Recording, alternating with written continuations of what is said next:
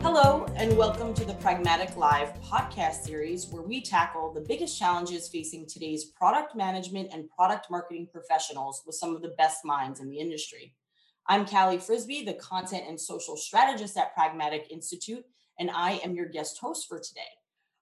Very excited to be joined by Daryl Johnson. Daryl is the SVP and Chief Marketing Officer at Cerner Corporation. Great to have you with us today, Daryl. Thanks for joining. Thanks for having me, Kelly. Glad to be here. Absolutely. And I'm excited because, today's topic is all around customer listening, right? Which I think, is arguably now more than ever more important because of this pandemic and everything that's happening and sort of all of these unpredictable trends, right? So really excited to begin to unpack this. So why don't we get started with Daryl, just, digging into what customer listening is in your words and why you feel it's so important. Well, it's the ultimate as marketers. If we're not listening to customers and then translating what the customer wants into what we can offer, then we're not doing our job. That's where it all starts. In Cali, the interesting thing too is I think that I've been at a lot of different companies, and I would say that a lot of marketers really think that they are doing that well. Um, but the reality is that translation is where I see a lot of things fall down. So it's great to listen to people, but then you have to translate it into why is this important for the customer? What problem are we trying to solve? Will they pay for a solution that we're bringing to market? Is it something that we can offer them that competitively differentiates us from something else they can get from a competitor? So it's not only listening to the clients, but it's also translating that into something that your company can offer to meet the need of what your clients and customers want you to offer. Yeah. Yeah, that makes a lot of sense. And, I think it's like, well, how do you even go about that, right? Like, how do you go about creating a customer centric organization? Well, you got to really intimately know your clients and customers. The reason I say clients is that Cerner, we use the word clients. And so I'll probably interchange the two words. But um, at the end of the day, sometimes your customers know what they want, and sometimes they don't. And that means it's a little bit harder in the time of COVID. But I would say that if you're not out there in the field, in your clients and working environment and observing, a lot of times you will hear what they say they want, but a lot of times they're not knowing exactly what they want. So you have to observe, you have to see what challenges they have, you have to listen to them, and then when you can observe and listen and put it into context and translate, that provides a better picture of being able to meet their needs. Yeah. We talk about a couple different methods, that we can go about customer listening. Maybe what are some of your favorites? I mean, I know your impressive pedigree. You've had a lot of experience in this. What are some of your favorite ways to go about that?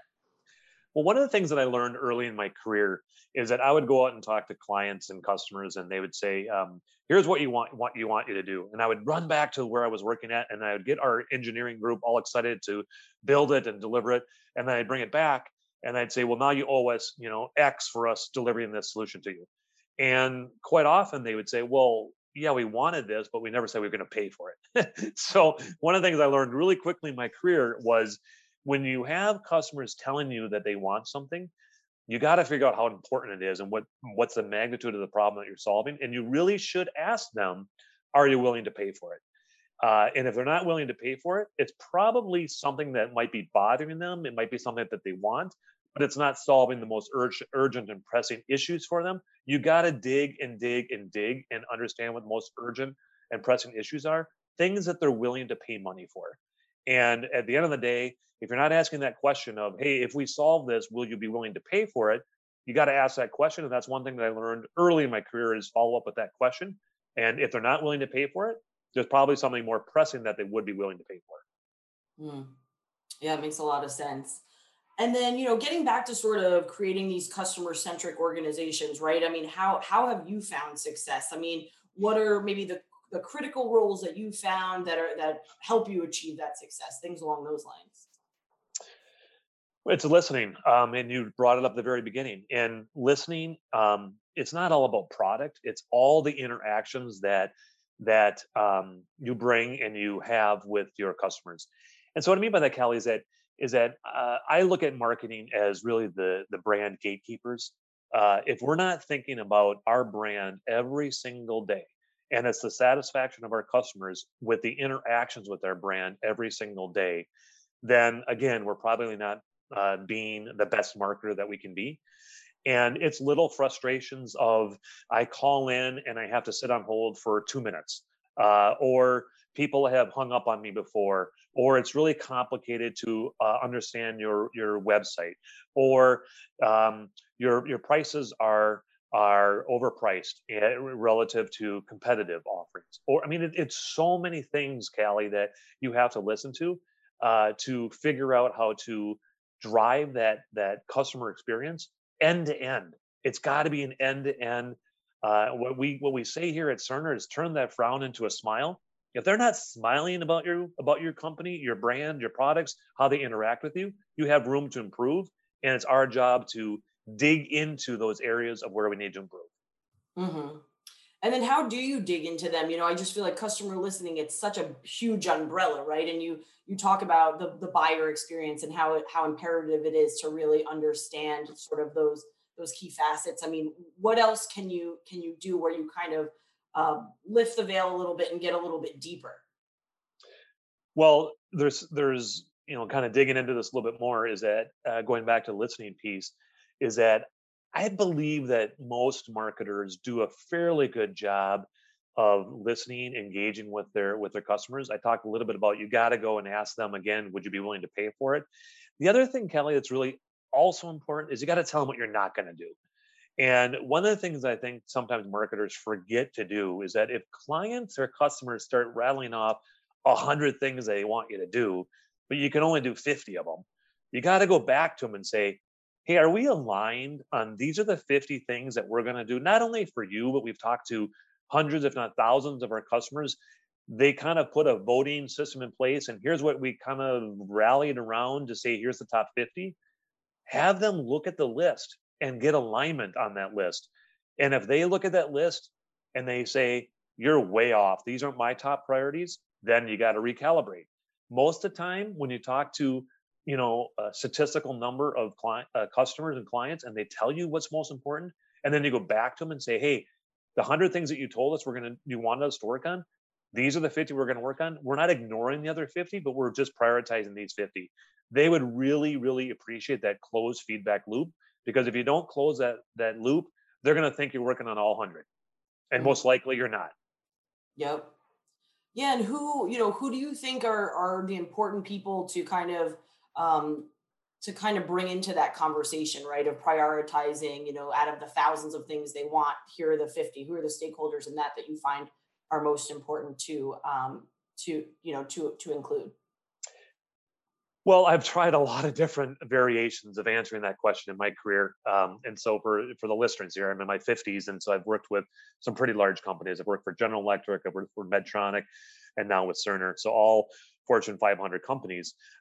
I think the biggest and most efficient, biggest impact is you get advisory groups together and have customers talk to each other.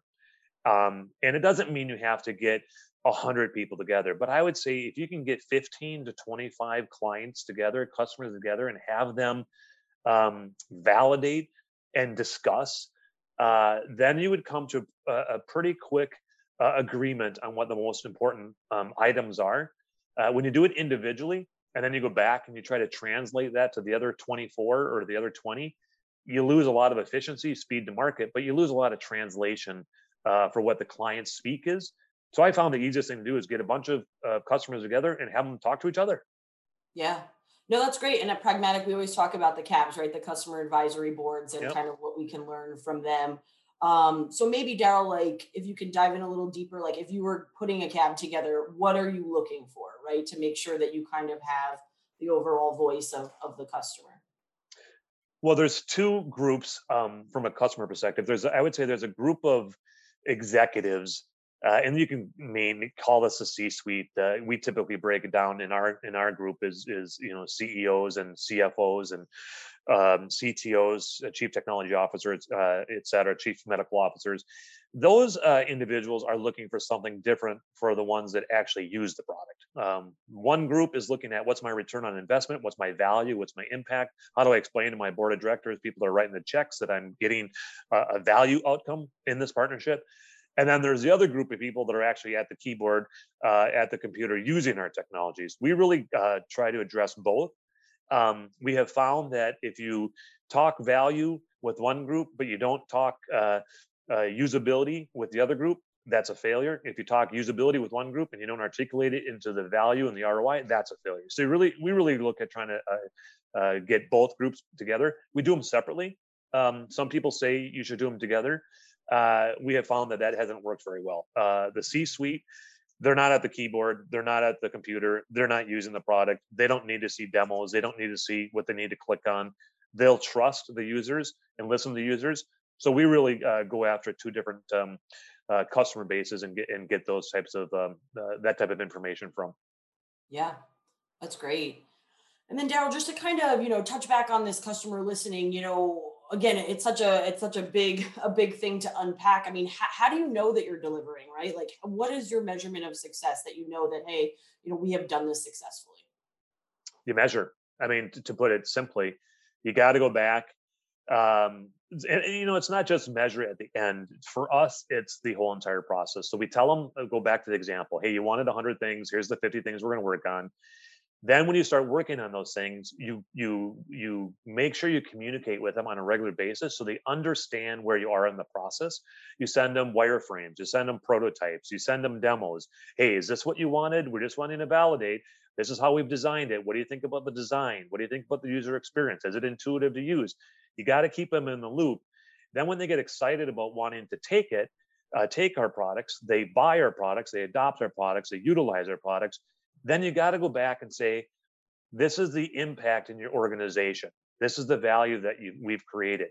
And you measure it. And we have a very sophisticated way to measure the software products that our clients use with data, with the power of data. So we go back and we say, here was your baseline. You used our products. Here's the improvement, so that they can close the loop on the value that we've created, and we deliver our promise. And that's how we keep them in the loop from beginning to end. Yeah. No, I think it's really important, especially just to remain responsive with them and let them know that they are a part of the process, and we are hearing them and moving accordingly, right? Yeah, Um, and I think I'm sorry to interrupt, Kelly, and I think that is, and that's where I think we can connect the two groups. When we go back to the group that wants the value and the ROI, and then you got the user groups that want usability, intuitive use of design, and solve daily problems. When you then connect both groups, that alignment in the organization removes friction, and you got to remove friction. Marketers have to remove friction, and if you don't remove friction with showing and proving that they made a wise decision, and we've helped them in their strategies, what problems they want to solve, that just makes the relationship that much stronger, and really helps us create a partnership relationship versus a transactional relationship. Yeah. And I love that you talk about like reducing friction, because obviously that's so important, right, in our messaging and moving forward. But this is such a there's so many hands that take part in making this a success. I mean, how do you kind of give clear handoffs and responsibilities to ensure, the QA, the quality assurance throughout the process? Yeah, it goes back to our end-to-end process, and marketing, going back to marketing really being the brand gatekeepers. All interactions with our company can have a potential for a negative brand impact, especially, and this, especially in this world of social media, where anybody can post anything about something that is not satisfying them with your brand. So from that perspective, not only when we do this end-to-end process of engaging with our customers and telling them, hey, here's the top 50, we engage with them, show them the prototype, show the wireframing, show them demos, etc. We're also then making sure internally we're also engaging and aligning with all of our functions throughout the organization. We do that with our consulting group. Those are the ones that have to go out and educate and train and show our clients how to use the products. We do that with communications, so our communications group. We do that with our sales team, so they know how to message, how to talk about it, how to talk to the value proposition. So all of that internal speak is also connecting the dots, so that the experience, the variation in the experience in working with Cerner, that's what we want to eliminate, because variation inevitably leads to poor quality and poor experience. So you just have to be religious and relentless in making sure that that variation does not exist. Yeah. And you bring up a really, a really good point about, those people on social media, those loud voices. That's what we call the noisy 20, right? Like those people that are always giving their feedback. And then you have that quiet 80 where you want their feedback, but they're not as much on the forefront. I mean, what are some ways that you can go about making sure that we're hearing them just as loudly as that smaller percentage that's more vocal? Well, yeah, it is true. And in my personal life, I succumb to that challenge of when I receive excellent service, I tend to leave a big tip, but I forget to go tell the manager I received excellent service. And to your point is that so many times it's when you go complain to the manager when you get bad service, and that's something that I try to do in my personal life. But to your point is that we have found that when you do everything that I was just talking about, which is the relentless pursuit of engaging and connecting and informing your customers on what you're doing, why you're doing it, and have them engaged in the process of innovation. Then when you deliver it and you deliver against your promise, it's at that time we tell them, go tell a friend, tell somebody else that we solved a problem for you, that we helped you, we delivered our promise, and we make it easy for them to do that. Uh, and quite often they take that upon themselves to do that because they have had an enjoyable experience. So the volume of the silent 80 gets reduced, and when you get more of the silent 80 that actually go out there and speak on your behalf, then you can put things in perspective, and you don't only hear the disgruntled 20%, you actually get a nice counterbalance of the silent 80%. So yeah, Daryl, some a real world example of that turn that frown upside down, where you were kind of able to go in, hear your customer, and help change things around. Yeah, I've changed my perspective a lot about on this. Is that we just talked about the silent 20%. If somebody already has a frown, you're not going to potentially turn that frown upside down because they now expect you to rectify and fix the situation. So a lot of times in that situation, uh, it's the right thing to do. They're frustrated that they even got into that situation. So when you correct it, it's like, well, it's about time you corrected it, and they're still a little bit salty that it even happened. So what I would say is turn that frown upside down. Is that they haven't had a negative experience with Cerner, for example. Maybe there's a problem that has been nagging at them, and nobody's really been able to fix that solution or fix that problem. So you got to start at the very beginning of figuring out what their frustrations are, what problems are need to be solved from innovation, and then that's where I'm talking about the entire process of getting them included in the beginning, get them as a part of the journey. That's where you have an opportunity to turn a frustration into a smile, because you really engaged, you listened, you brought them along on the journey. If you bring them along on the journey and deliver something and you totally miss the boat, and then you got to fix it, you're not going to get a smile. You're just going to get a, well, you should have been much right the first time. So I want to be able to figure out how to take a situation that's frustrating them today, and in our process of engagement and listening and innovating and bringing new products and solutions to market, then you do it right the first time. And then when you do it right over and over and over and over again, that's where they just are delighted consistently and continuously. And that's where they see a valued partnership and really truly enjoy working with you. And that's where you tend to get a lot more smiles. Hmm. I love it. Well, Daryl, thank you so much. It was so great to get to spend this time together. I think that there was a ton of terrific insights and takeaway here that our listeners can really start implementing as soon as possible. So, we certainly appreciate getting to pick your brain.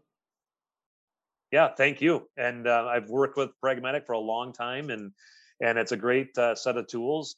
And there's a lot of processes out there. And there's sometimes they're simple, sometimes a little bit more complex, but there's a lot of processes out there on how to be best of class marketers and really truly listen and engage with customers and deliver results. Fantastic. Well, that does it for today's episode. Thank you to all of our listeners. And don't forget to join us every week where we tackle another great topic designed to help elevate your product, your company, and your career. Take care.